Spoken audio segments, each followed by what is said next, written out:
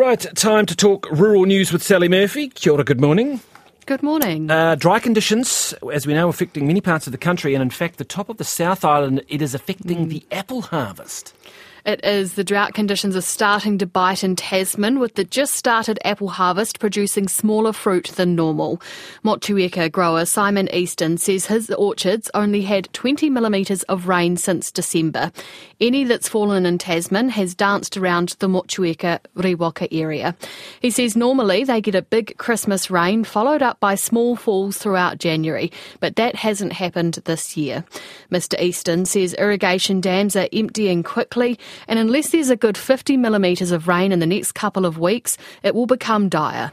When I've got dams where I put a stick in and it's up to my knees, you know you're getting down to the nitty-gritty. We've probably got 10% left in our dam. It's definitely affecting fruit size of some of our varieties because we're only putting on 80%, 70% of what we should. So it's enough to keep the tree alive, keep the fruit growing, but you're going to miss out on size, and the bigger it is, the more money you get. So it will have an impact on our fruit returns, but I will say the eating quality, the dry matter, bricks, sugars are sensational. In Nelson, I can't speak for other regions. There's some beautiful crops out there. And how are the markets looking? You have to talk to the exporters about that, but I think they're generally pretty good. America's got a massive crop. We're all sort of waiting with bated breath what impact that will have on the Asian markets, and yeah, watch this space, but exchange rates generally pretty kind. And Simon Easton says RSC workers, backpackers and locals are making up the workforce this season, and for the first time since COVID, he's actually turning people away. Interesting. Now, Zespri's warning a proposed ban on an agri-chemical that would devastate the kiwi fruit industry. Yes, the kiwi fruit marketer made the comments about hydrogen cyanamide at the Environmental Protection Authority public hearing yesterday. The EPA began reassessing use of the chemical, commonly known as Hycane, back in 2019, amid fears of its human health and environmental impacts.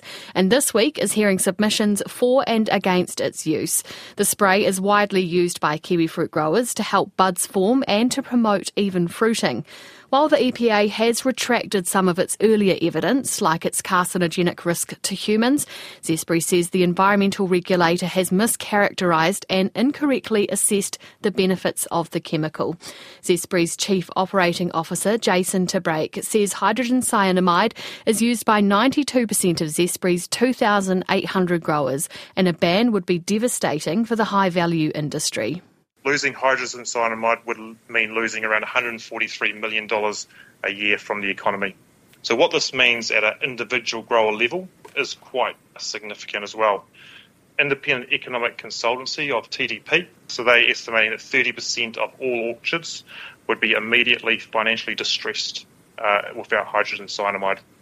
So that ends up equaling $3 billion in grower payments that would be at risk over 10 years, or $324 million a year.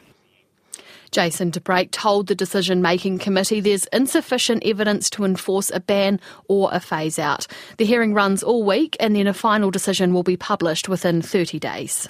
Thank you, Sally. Sally Murphy there with your rural update this morning.